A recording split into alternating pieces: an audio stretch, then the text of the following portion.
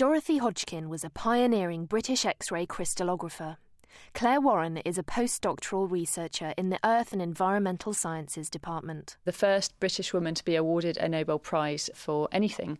She was awarded the prize in 1964 for discovering the structure of vitamin B12, using a technique known as X-ray crystallography, which is where you take photographs of crystals using X-rays. Dorothy's also well known for discovering the structure of insulin and also of penicillin, so she was a very influential chemist. Dorothy Hodgkin was born in 1910 in Cairo and spent most of her childhood bouncing around between foreign parts, Khartoum, Cairo, Egypt, where her parents lived, and a bit of time at school in the UK. She eventually got to Oxford, to Somerville College, to study chemistry, the only female chemist at Somerville College at the time, in the days when Oxford were only allowed to bring in very, very few women and less than a quarter of all the undergraduates at the time. Very, very bright lady who worked incredibly hard. One of the things her friends mention about her in her biography is that she always had to be dragged away from the lab to do anything social, anything fun. And sometimes her friends would have to bring food round to her because she'd forget to eat because she got so excited about what she was doing in the lab. So a very, very driven lady. X-ray crystallography is a technique where you take photographs of crystals using X-rays and you can get little spots on these photographs which show where the main atoms are in the crystal. So by taking lots of photographs of the crystal from different angles, you end up with lots and lots of sheets that you have to put together and build into a 3D picture. So not only have you got to take very high precision photographs, you've also got to have the 3D mental image to be able to put them together. And that's what Dorothy Hodgkin had. She had this amazing way of putting together lots and lots of photographs from different angles and seeing the 3D structure from 2D photos. I got a lot of pleasure myself out of just looking at the photographs and guessing the answers, even if one guessed imperfectly and wrong. Well, some photographs are really very beautiful, you know. Dorothy Hodgkin's first photograph of insulin she took in 1935, and she was very excited by this because proteins are very hard to crystallise, and you've got to make crystals at least 3 or 4 millimetres big in order to take good photographs. But it wasn't until the late 60s until she actually figured out the structure of it.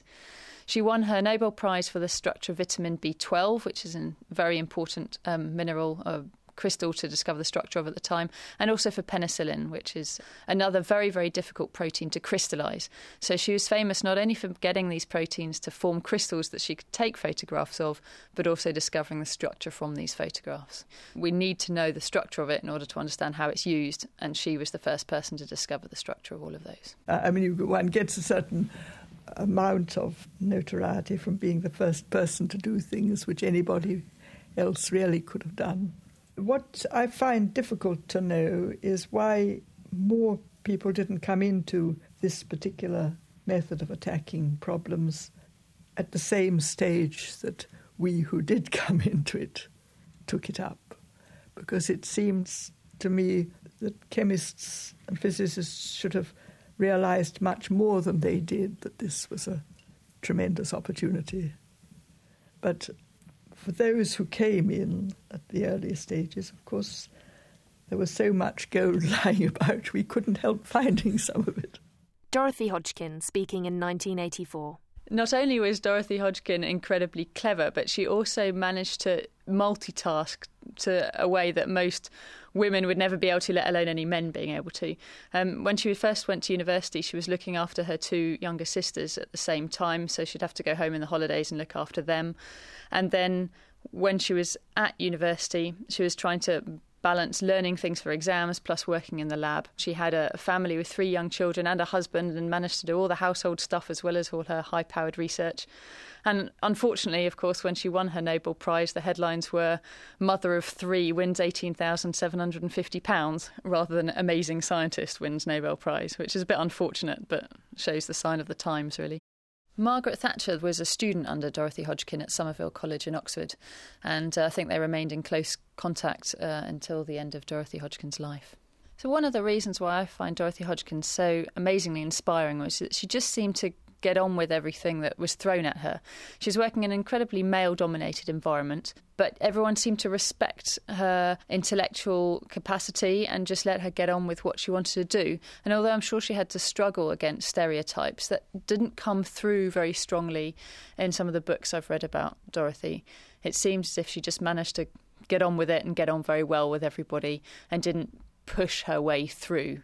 And it wasn't as if people had to let her through either. I think she just dazzled everybody with her brilliance, and everyone acknowledged her for that. Dorothy was at an all-women's college in Oxford, both for her undergraduate days and also through her fellowship and her working life. Unlike some of her female scientific contemporaries who are working in other institutions like London, for example, Rosalind Franklin, don't think that Dorothy Hodgkin came across some of the problems that other female scientists for the same time were associated with. She couldn't go to the senior common room dining table and talk with people or go to the smoking room afterwards, because that just didn't happen. She was there at an all-women's college and they just got on with things. I read her autobiography just as I was finishing my undergraduate degree, and I found her life story really inspiring for my future career. I'm really an experimentalist. I used to say I think with my hands. I just like manipulation. That was Professor Dorothy Hodgkin. She died 10 years later, at the age of 84. The Open University. For more information, go to www.open.ac.uk/science.